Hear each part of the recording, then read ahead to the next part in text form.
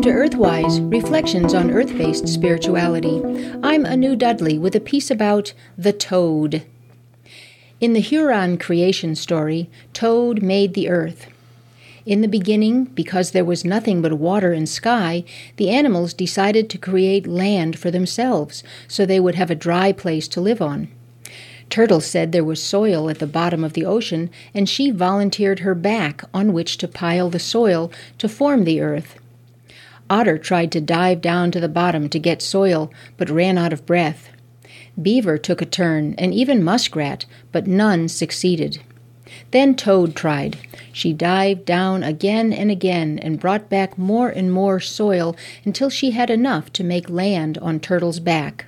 Thus, Toad is honored for making the earth on which we live. The image of Toad as creatrix is ancient and universal, and has inspired myth, folklore, folk tales, and sacred practices from the Aztecs to the Chinese, and from Paleolithic times up to the present. The toad is an amphibian, meaning it has a double life. It is born in water, but lives out its adult life on land. Toads are cold-blooded vertebrates, cold-blooded in that they depend on their environment as a heat source, and vertebrate meaning they have a spine. Their skeletons resemble the skeletons of humans, 2 arms, 2 legs, fingers, and toes. They look like squatting humans, and we can look like a toad as if we squat on the ground and try to hop around. Many things about toads have captured our imaginations through the millennia. One is this classic squatting posture, which from earliest times has been called the birthing squat, because it mimicked the natural position that women took while giving birth. Many small statues of toads with women's heads have been discovered at ancient ceremonial and burial sites, their bodies engraved with the vulvar triangle and chevron, diamond, and parallel wavy lines symbolic of birth, life force, and regeneration. Many goddesses of regeneration had toad aspects, for toad was thought to be a uterus-like animal. Baba Yaga of Russia, Mother Holla of Germany, and the great Hecate of Greece all had toad aspects. An epithet for Hecate was Baubo, which means toad. Baubo was that aspect of Hecate who raised her skirt to expose her vulva, the gateway to her uterus, to invite sacred sexuality, fertility, and rebirth. This image is seen in the Celtic Sheila Nagig statues, the female figure squatting like a toad with her hands pulling open the entrance to her uterus. Toad's name in German was Hexa, in Italian Fata, in Greek Mantis, all of which mean magical one.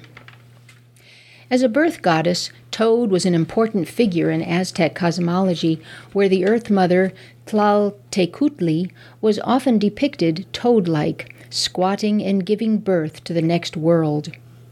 The Chinese moon goddess Shang-O was seen as a 3-legged toad for the 3 phases of the moon, and her toad-like ability to metamorphose, like the moon, symbolized the perpetual cycle of regeneration. Even in recent times, Toad is still venerated. The 8,000-year-old image of a squatting toad woman with a sprouting lily head symbolizing regeneration was still being carved and venerated in 19th century Bavaria as a talisman for fertility.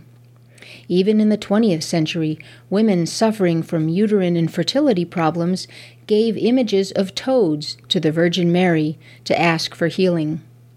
And to have a toad cross the path of a newly married couple was believed to bestow fertility.